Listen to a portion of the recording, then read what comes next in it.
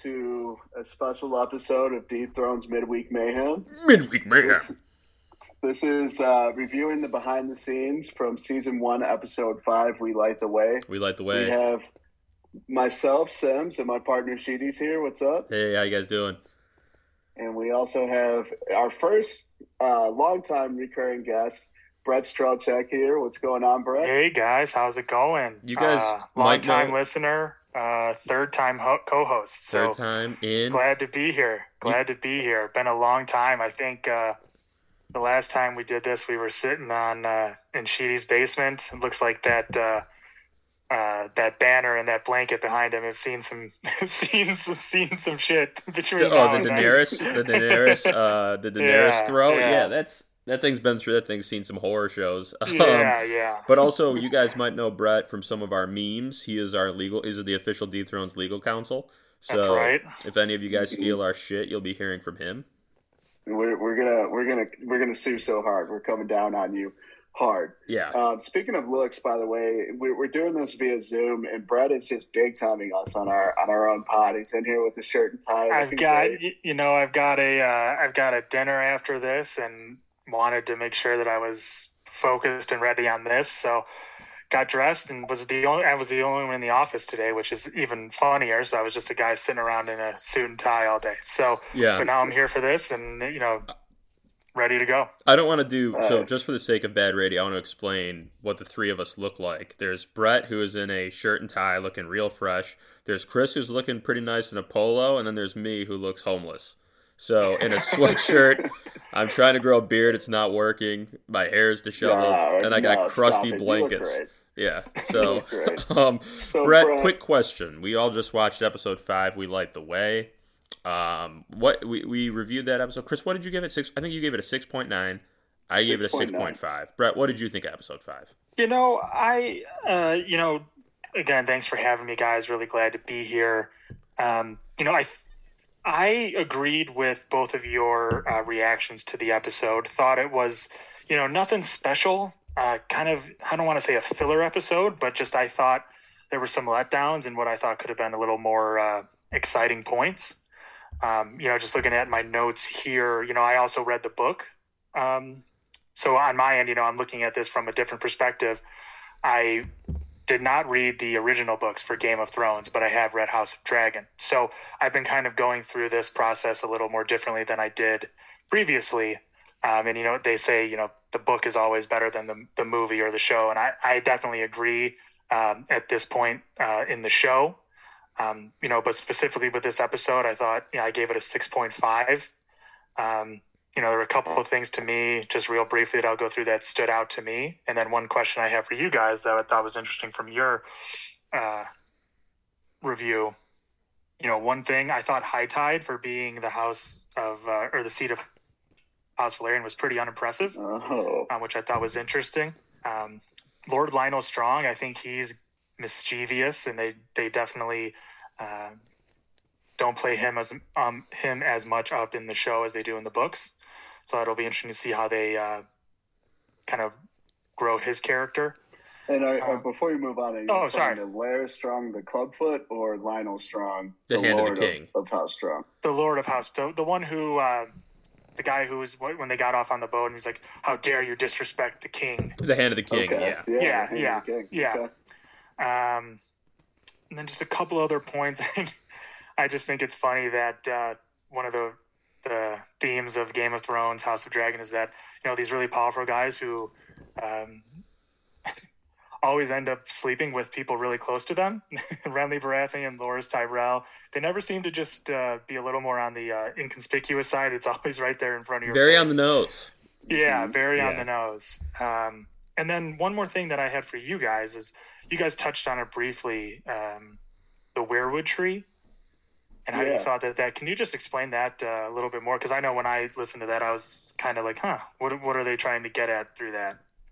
Yeah, well, I brought it up because I saw on Twitter that there's a rumor floating around, or I guess more of a theory floating around, that Larys Strong was a green seer and therefore could see through weirwood trees, or possibly even warg into animals and things like that.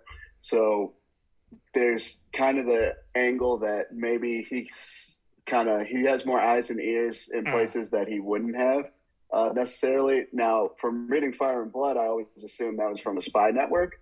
So maybe this theory floating around is coming from show watchers that kind of just pitching in on kind of how he finds things out. But then also the weirwood tree conversation that we had was kind of like, why is there a weirwood tree in the South in King's Landing? And it turned out because they wanted to kind of have that representation, they being Aegon Targaryen and his family, to kind of just bring them around together between the people who worship the old gods and the new. Cool. Oh, that's helpful.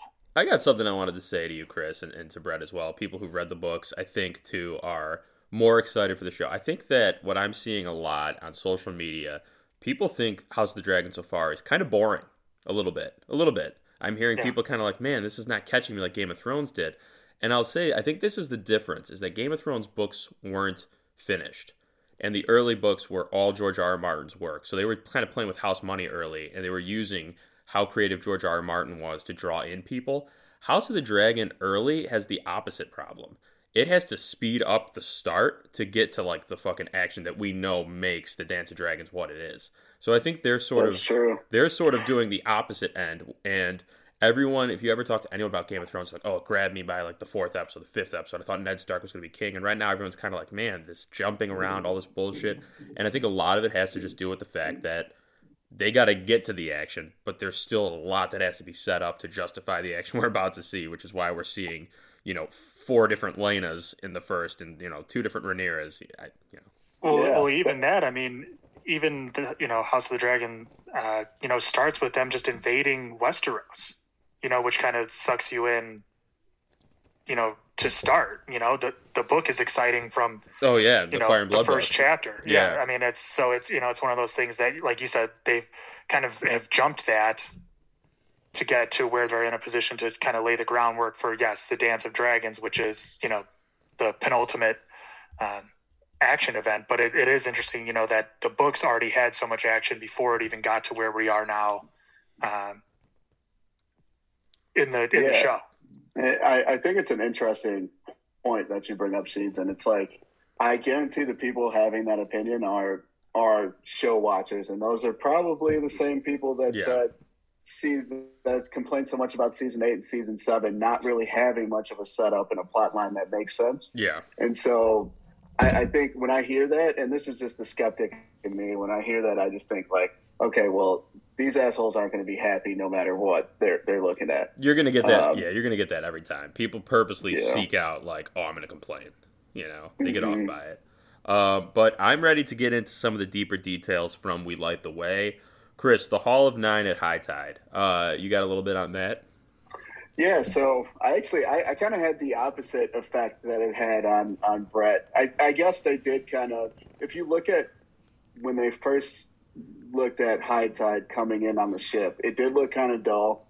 It wasn't as shiny. In the books, it's kind of explained as being a bright pearl white because it's brand new. Corlys Velaryon built that, so it should be brand new. It shouldn't have like a worn look to it. Driftmark is originally the seat of House Velaryon, which was very old and drifty and flooding and shit all the time. So he built High Tide with all the money that he had from his 9 voyages. This Hall of Nine within High Tide was built to commemorate that 9 voyage expedition that he went on.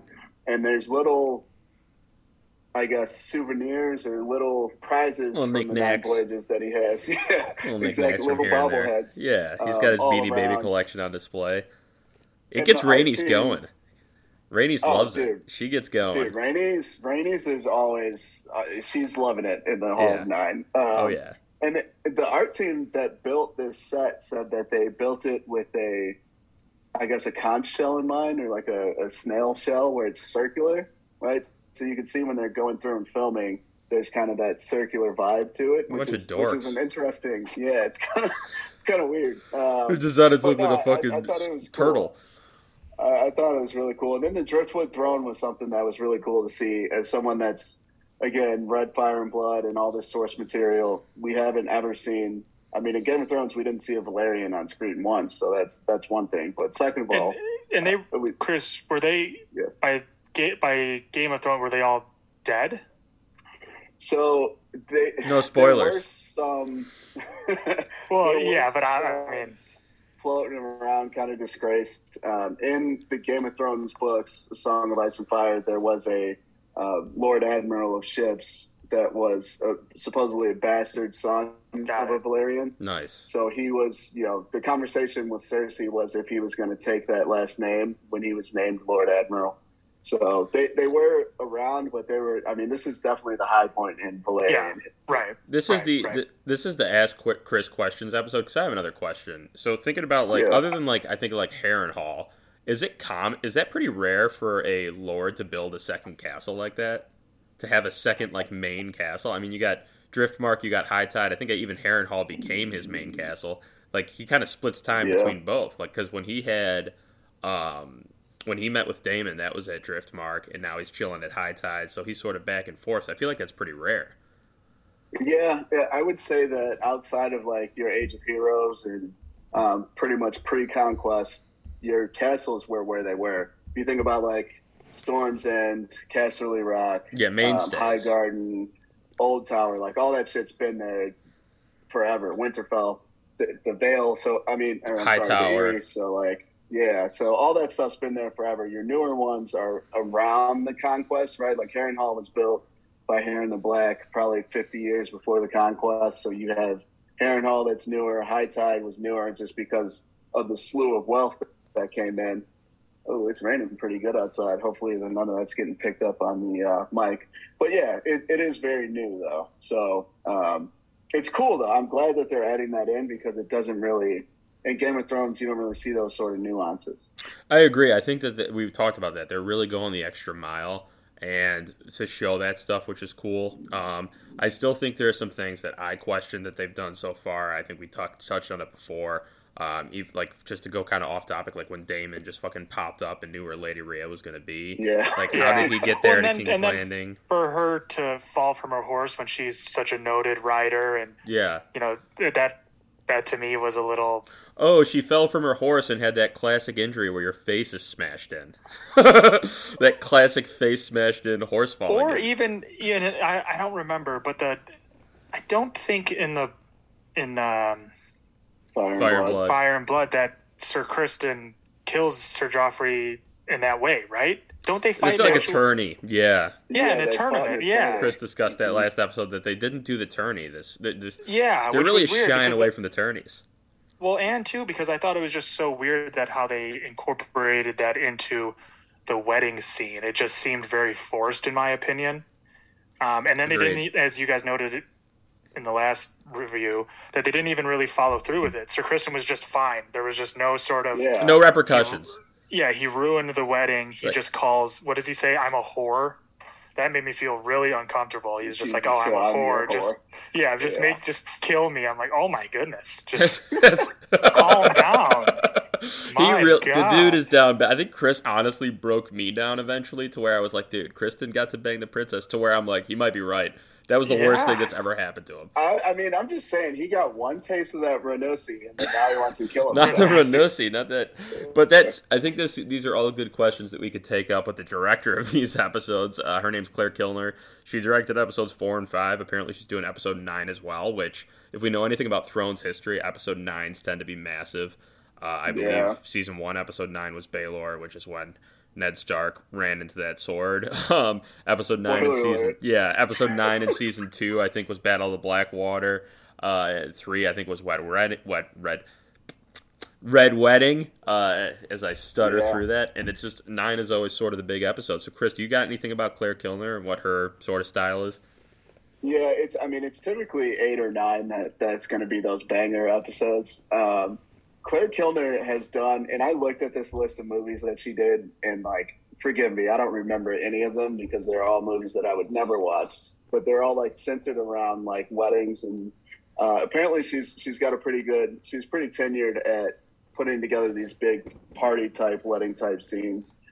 I think again she hit it on the nose with this one, although we may not agree with Criston Cole getting a free pass for beating someone to death in public. I think that's more of a plot hole story and the writer's perspective, and not really from her perspective. I did like the ceremony that they put on and the attention to detail at the scene. So I don't know that I would. I think from her standpoint, it was really good. But I had a question that we could kind of go over for both of you guys. Best Thrones wedding, right? I mean, yeah. Historically, a Thrones wedding is not that great. So, however you want to phrase it, I mean, what would be you guys' best wedding out of I guess what do we have? We obviously have Joffrey's wedding. The Red Wedding. There's Joffrey's wedding. There's Dany's wedding to Khal Drogo, which was off the chain. In terms of fun, I think it was not a dull affair. Right. It's a Dothraki wedding is a very dull. I think that one, in terms of no main characters died. I think Joffrey's wedding for me personally was awesome until Tyrion got arrested. I think Sansa's wedding. Sansa's wedding was gross. But Tyrion gets super drunk and then threatens Tyrion. Remember, I think the Red Wedding would be the least ideal, depending on your allegiances. Brett. So, are we doing least favorite or most favorite? I mean, I just had on my notes best Thrones wedding, so I guess it's how you define. Best. I think Red Wedding just in terms of it has Thrones. It all. In terms of, as I said, I hadn't read the book, so surprise, I guess filmmaking, I thought it was really well done. Kind of noticing that Lord Bolton's wearing the chainmail, right, and what the hell is going on. Rains of Castamere starts playing. Yeah, you got Arya's experience so I would say outside. That. I'll go Red Wedding. I agree. I think.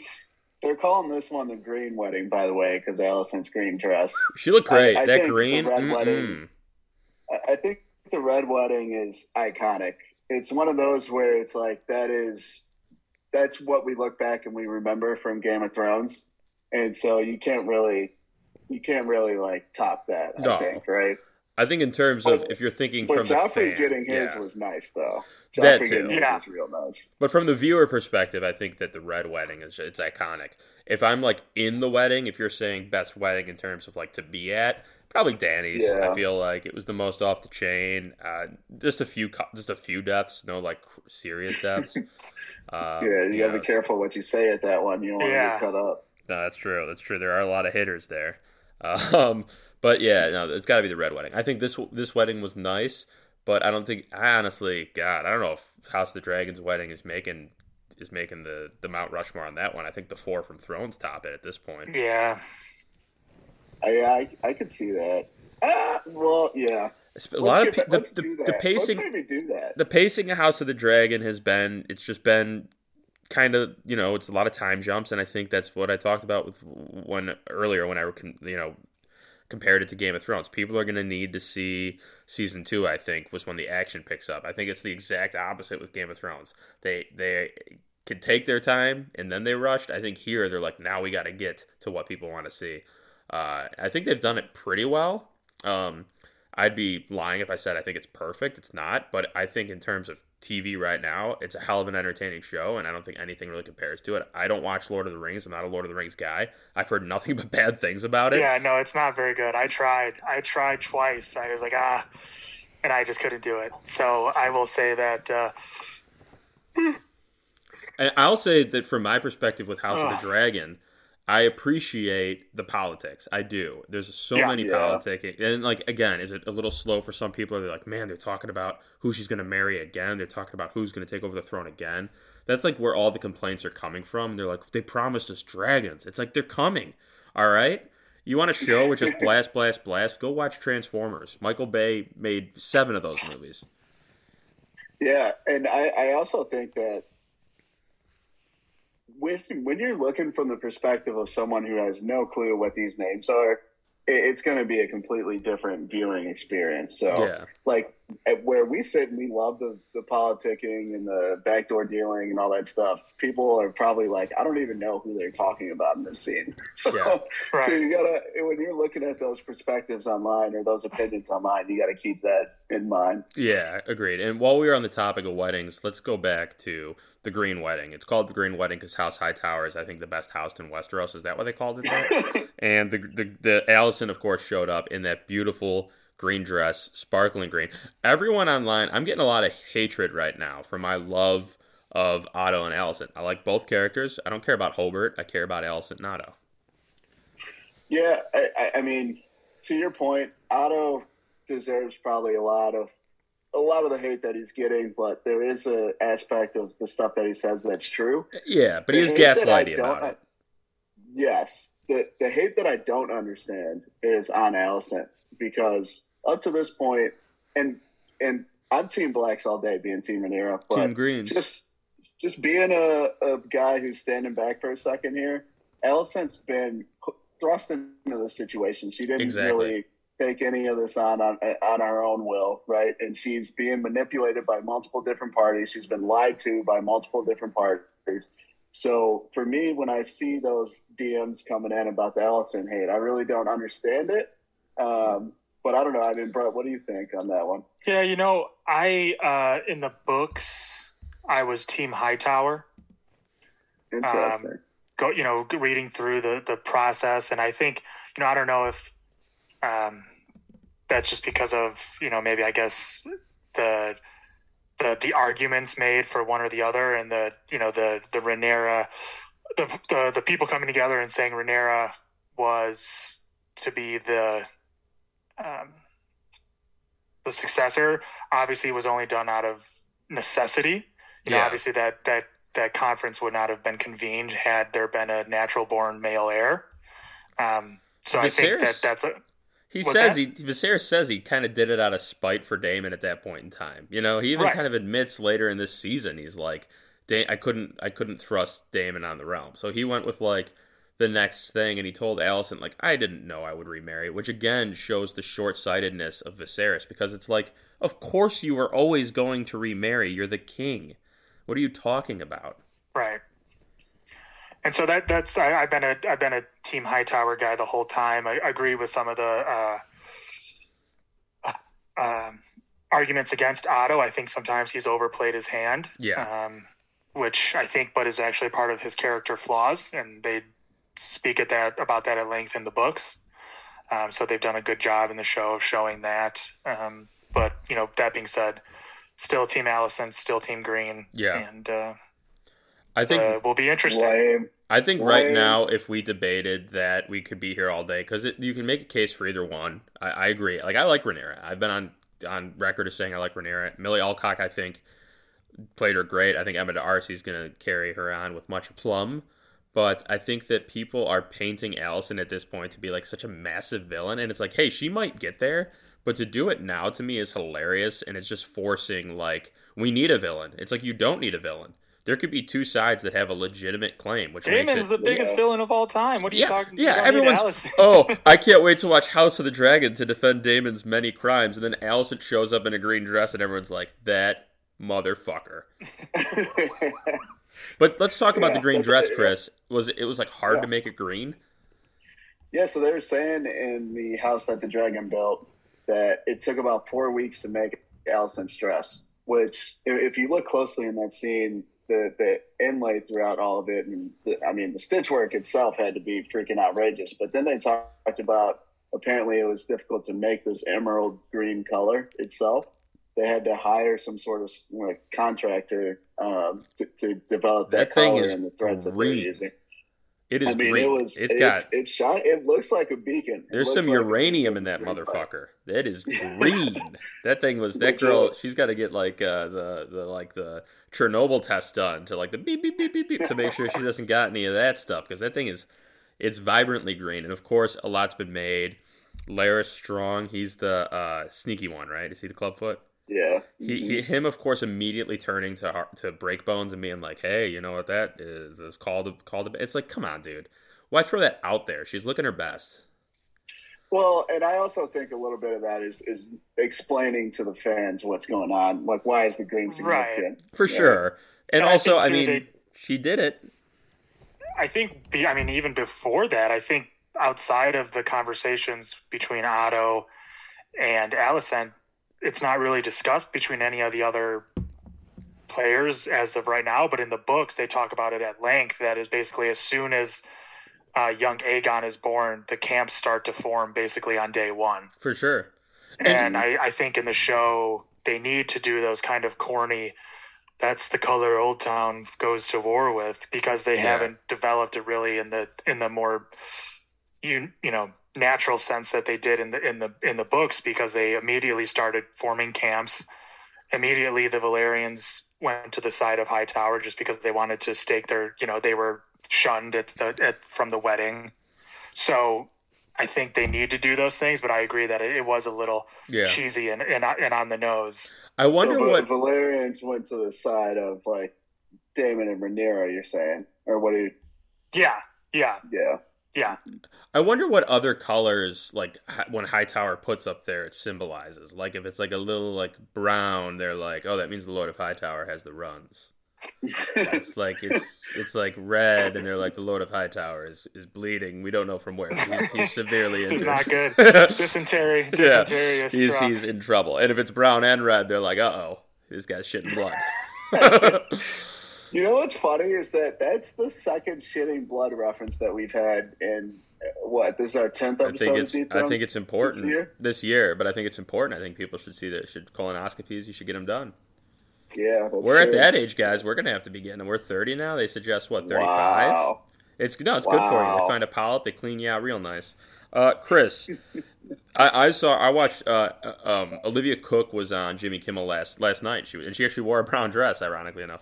But she is playing older Allison. She's playing older Allison Hightower, and of course Emma D'Arcy takes over as older Rhaenyra. I mean, Emily Carey and Millie Alcock, again, we don't even need to get into it anymore. They are going to get roles out the wazoo. Everyone fell in love with these girls, specifically Millie, man. People went off for Millie Alcock as Rhaenyra. But Olivia Cook brought up something really interesting, which was they said, Jimmy asked her, he's like, when someone is playing your character for the first 5 episodes and then you take over, do you guys got to, like, meet up and discuss, like, how you're going to do it? And she's like, we did. But I also told her just do what you think is right, because let's be honest, are we the same people we were at 18? All jokes aside, like, I'm very immature, but I'm not the same person I was when I'm 18. I'm 30 now. That's the exact jump these women are about to make. They go from about 18 to my guess would be about late 20s. So I thought that was really interesting. That is a great point. It's funny because when I was watching the behind the scenes that HBO presented, Millie Alcock said that she was not allowed to, or not encouraged to meet with Emma D'Arcy because of the fact that, like you said, they're two completely different people. And I think that, one, we're going to have that kind of transition. I think Rhaenyra is going to get to kind of what people see the light in Allison now. We talked about the villain aspect. And that's not me with any foresight of what I've read. And it's also not saying she's a villain. It's saying that things are going to get dirty in politics and in war. You have to get dirty. Everyone, and this isn't just me just being hyperbolic, but like every politician you've ever loved has been dirty at some point. Every major player in anything you've ever loved has been dirty at some point. That's how it's going to be. And I like that Chris said that, because it's true. Everything you don't like about Allison now, she'll be dirty too, but it's because they're in the game. Yeah, and I think one reason why people gravitated to Millie Alcock's Rhaenyra is that she was a very assertive, very ambitious I love young woman. And it's admirable traits that we all want. Like, if I have a daughter, I want her to be ambitious. I don't want her to just lay back and just be a pawn in some life game, right? For sure. But that's what we saw out of Allison, and I think that's why people didn't really gravitate toward her. But now, in the adult lives, you're going to have Rhaenyra's going to be a mom, right? She's going to, at that point, have had her claim questioned 10 times more than it has been, to the point that we've seen in episode 5. So, she's going to be more protective. She's going to be a little bit more aggressive and, like, angry, I guess, about her situation. Chris, that 30-second clip we saw today, HBO released a 30-second clip of Rhaenyra and Laenor, old Rhaenyra, old Laenor. So we're now on to Emma D'Arcy, and I think his name was like John Mellicent. Chris, speaking strictly about Rhaenyra, just quickly, what did you think? Do you think do you think she at least keeps the consistency of the character? I didn't see any major differences. Sounds the same. Looks like just an older version of Millie. Yeah, I do think that we're seeing that she's a little tired of the bullshit. She's tired. She's perturbed. For she lack looks of a better phrase. Yeah. I'm just thinking yeah. but just speaking directly to Emma D'Arcy herself's performance, I thought, in terms of, people will complain no matter what, but I think she's looked like she's doing just a fine job as Rhaenyra. My prediction is she's going to knock it out of the park, and I think that she's going to drive home the Rhaenyra that we remember when we think about House of the Dragon. Totally agree. Or they. I could be using the wrong pronoun. I should probably look into that. Yeah. But yeah. No, I think Emma's going to do great. I think Olivia Cooke, I know she's going to do great. She's a very talented actress. Brett, you like we said, you've read Fire and Blood, but have the time jumps bothered you at all? No. I think what's bothered me, if anything, is just kind of where we.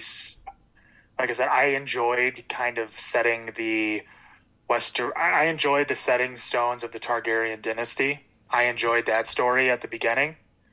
So if anything, I was hoping for a little more of that, but understanding why they did what they had to do, because there's only so much time. And as you said, people are already jumping at the bit. There's no time. Yeah, people are already jumping at the bit. But, I, if anything, would have liked to have seen just a little bit more of how the Targaryens came to control Westeros, because it is very cool in the books. They talk about how they built up King's Landing from just being a small fort on God, what's the hill? What was that called? It was some hill, but yeah, and that became the Dragon Pit, eventually. But I enjoyed reading about that. I thought that was really cool. But to back to your real question, I haven't had an issue with the time hops, just because I know that they have to do it just by basis of keeping the people happy. And just quickly, I'll say to what you just said, I wouldn't be shocked if these shows continue to be successful and if HBO continues to invest into its Westeros world that they want, if we don't see an Aegon the Conqueror, either series, mini-series, maybe even animated, but I wouldn't be shocked if that happens. Just like a longer movie or something. No, for sure. It is very cool. I mean, it's an interesting story, and it. No, yeah, I definitely agree. I think that's a great point. And we'll get to our last segment here. Chris, let's talk about since Brett is our legal counsel, and these are, very litigious times, let's discuss, that's a big word, I Googled that today. Let's discuss Westerosi laws. Yeah, this is always my favorite part in the week. The midweek mayhem, little fuck around game section that we play here, right? So I think the big law on everyone's mind here, and when we speak Westeros, we're talking about trial by combat, guys. The TBC. We're talking if me and Sheedy have a disagreement, if he steals some of my sheep, and I'm like, dude, fuck this kid, I want to fight him to the death. Yeah. What or I guess maybe even a more. Meanwhile, I show up to that fight wearing this big ass sheepskin coat, looking fly. I guess a more applicable one would be like some sort of, besmirching of name, right? Like, I allegedly did something to one of Sheenie's family members. It's sort of like a duel, right? A modern day duel. We're talking about. Yeah, I was actually going to say that. Yeah. The last duel in America was 1859. Oh, I was going to say not that far off. I was going to say Jordan versus the Bad Boy Pistons. So the last duel, started the Civil War. Yeah, basically, just right around there. But also, too, I have to remind you. I don't know if you guys have seen the great feature film Death Race with Jason Statham. Yeah, Trial by Combat's the future. Yeah, it's not the past. It's Back to the Future.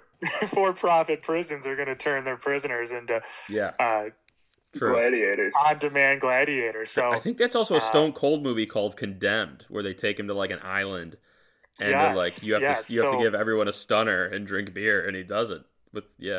So Trial by Combat has the unique benefit of bringing the past and the future together. I always the amazing thing about Game of Thrones, Tyrion was 1 for 1 in Trial by Combats, which, like, in terms of Trial by Combats, has anyone had 2? Good for him. And the one he lost, he technically won because he got out of there and got to kill everyone that wronged him. So, I think actually when I was here on the show originally, I think I was the Scorpion and the Viper. Yeah, we covered when the Mountain fought. And so on that one, I think the jury's still out on whether or not that's a loss because they both died. Yeah, it's super sketchy. I would need to see the underlying. Is it like tie rules. goes to the runner kind of thing? Yeah. Does tie go to and then who's the runner? Third party? Yeah. Yeah. Tyrion asked for a special master on that one. He was like, yeah, right, yeah. It's like we got to get this. I think the lesson we learned there was like, don't taunt before the job's done. You know, you don't drop the ball before you get in the end zone. Dude, I'll tell you what, that all time hurt. But yeah, so great point, Brett. Thanks for doing the research too on the last duel, 1859. Yeah, no, 1859. So we're not too far off. You know, we're the last. It was distant ancestors of me and Chris, probably. Yeah, we're one.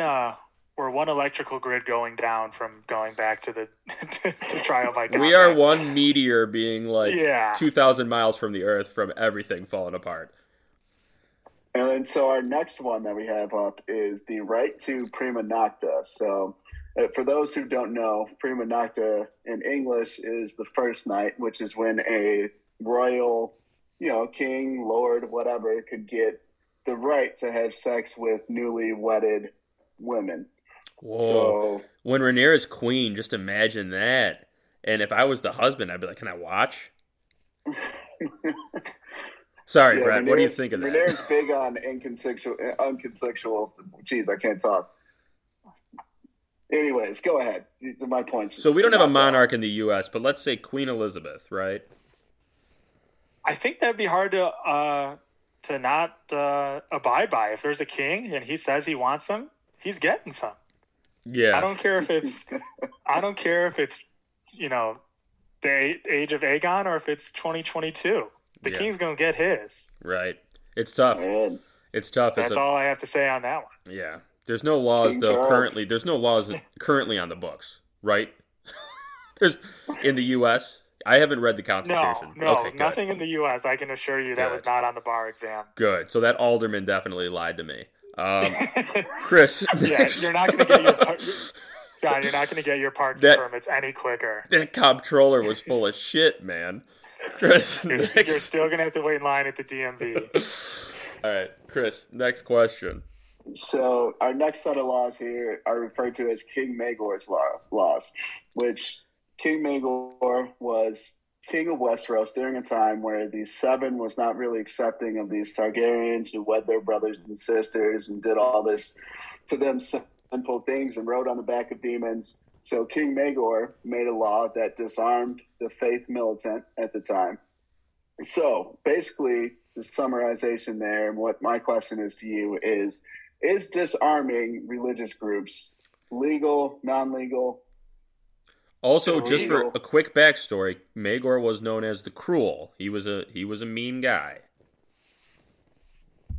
I would say this one would be illegal based on the First Amendment. Yeah, that's fair. That's fair. Now, priest... what about the fact that religious groups don't get taxed? Then can we take their weapons away? Oh, I forgot that it was the weapons that they took away, not just the speech. Should we tax religious groups and let them have weapons? Or should we should be both or none is what you're saying. Or any mix of the two. What do you think? Personally. I think you got to go none if you're going to do anything. No taxes, no weapons. Be consistent across the board. Or do both and just have it be mayhem. Bunch of really pissed off, overtaxed zealots. Yeah, you tax them to the fucking brink, and then you also let's really push some buttons. I mean, there we go. So legal, and I'm also more of an anarchist slant to it as well. Right. Let's see what happens. I like that. I like it. Yeah, I like that. So our last law that we're going to cover here is the Westerosi laws of inheritance. Of course, as we know from Fire and Blood and House of the Dragon, the right of inheritance goes to the firstborn male. Now, we did hear a little bit of mix-up with Viserys saying that his grandkids are going to be the firstborn, whoever it is, male or female. We've seen specifically in the Vale, House Aaron allows for inheritance to pass down to women. This is this is great. We can cover. We're going to ask you something that weren't able to settle last episode. Yeah, we've seen in Game of Thrones, Sansa ended up taking the throne in the north. You have the wildlings who don't have any of those. So just throwing that out there, what do you think of the current Westerosi laws of inheritance? Well, I would say that the Westerosi laws are not nearly, or are just as confusing as the current laws in the U.S. When you're studying for the bar exam, there's this thing called the rule against perpetuities. And I'll just read it now because it is so insane that it makes no sense to anyone. That sounds great. Do that. A common law property rule that states that no interest in land is good unless it must vest, if at all, not later than 21 years after some life and being at the creation of the interest. Basically, the meaning of this rule is that it's virtually impossible to decipher because what the hell does that mean? Yeah, that's some life and being at the creation of interest. Yeah. So who wrote these things? Yeah, exactly. But Drunk Shakespeare? That's still a law on the books, and there's millions of dollars a year that get put into trust and estate law and transfer law LLCs to decide that very question. So I would say that, if anything, it sounds like Westeros, even though it's a little archaic, is probably a little more clear than what we have today. A little boilerplate, yeah. Yeah. I got a question. So it's sort of like Anna Nicole Smith, right? She married that old dude to snake his inheritance, but he also had a bunch of kids. So that's always murky. And then I have a question. Could you verify this for me and Chris? Last episode we talked about Daemon is going to inherit his wife's castle because she's dead because she fell off that horse and broke her face. But they never consummated their marriage, which me and Chris then got in a conversation of what consummating entails. Is there a law in the United States? Do you have to come for it to be sex? Or does do you have to come? No, I don't believe there's an ejaculation before. Policy? Yeah, policy. Read that one in the bar. What's that one? Yeah, I'll look into that one a little further, but I won't do that on the work computer. That'll be definitely the personal computer. Gotcha. That'll be Google incognito window. Yeah. To try to step lawyer stuck in bar. Yeah, Fucked. right. Yeah. Wife falls out of window. Husband must decide whether there's because we didn't know if because Damon and her didn't have any sex, but we didn't know if there was a specific. But thank you for clearing. Nothing on the books that I've seen. But I'm definitely gonna have to do some research. We don't know into that late night. Chris, one thing that I will add while we're on this topic is we've seen throughout the Seven Kingdoms, even in Game of Thrones, even in House of the Dragon, that younger siblings, in times where the older siblings have died or there's, succession questions, that they can then deny the throne. Right? We saw it with Maester Aemon at the Wall. Yeah. We saw thanks, but no thanks. With Bran at first, with the King of the North situation, and then he just decided to be king of the whole Seven Kingdoms. That's just betting on yourself. So I wonder, it doesn't seem to me as if Rhaenyra has too much choice, or maybe she just wants it that bad. I don't know, what kind of vibes are you picking up there? Could she just decide one day that she wants her own family to be safe and just live it out? House Valyrian. I'm reminded there's a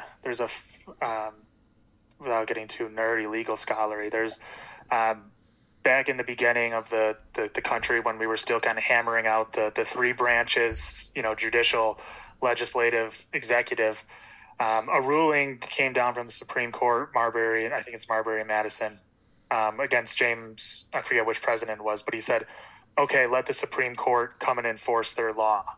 Meaning, what are you going to do about it if I don't do it? And I think that's kind of where Rhaenyra's at. She's going to take what she wants. Or vice versa, or Aegon. It's only, Mao Zedong said political power comes from the barrel of a gun, something like that. Laws are only as who is powerful enough to enforce them. True. That's a great point. True. That's some deep stuff. Yeah, no, that's honestly, that's a great way to bring it back to seriousness. That's a great way to bring it into the Alicent Rhaenyra thing we're about to see.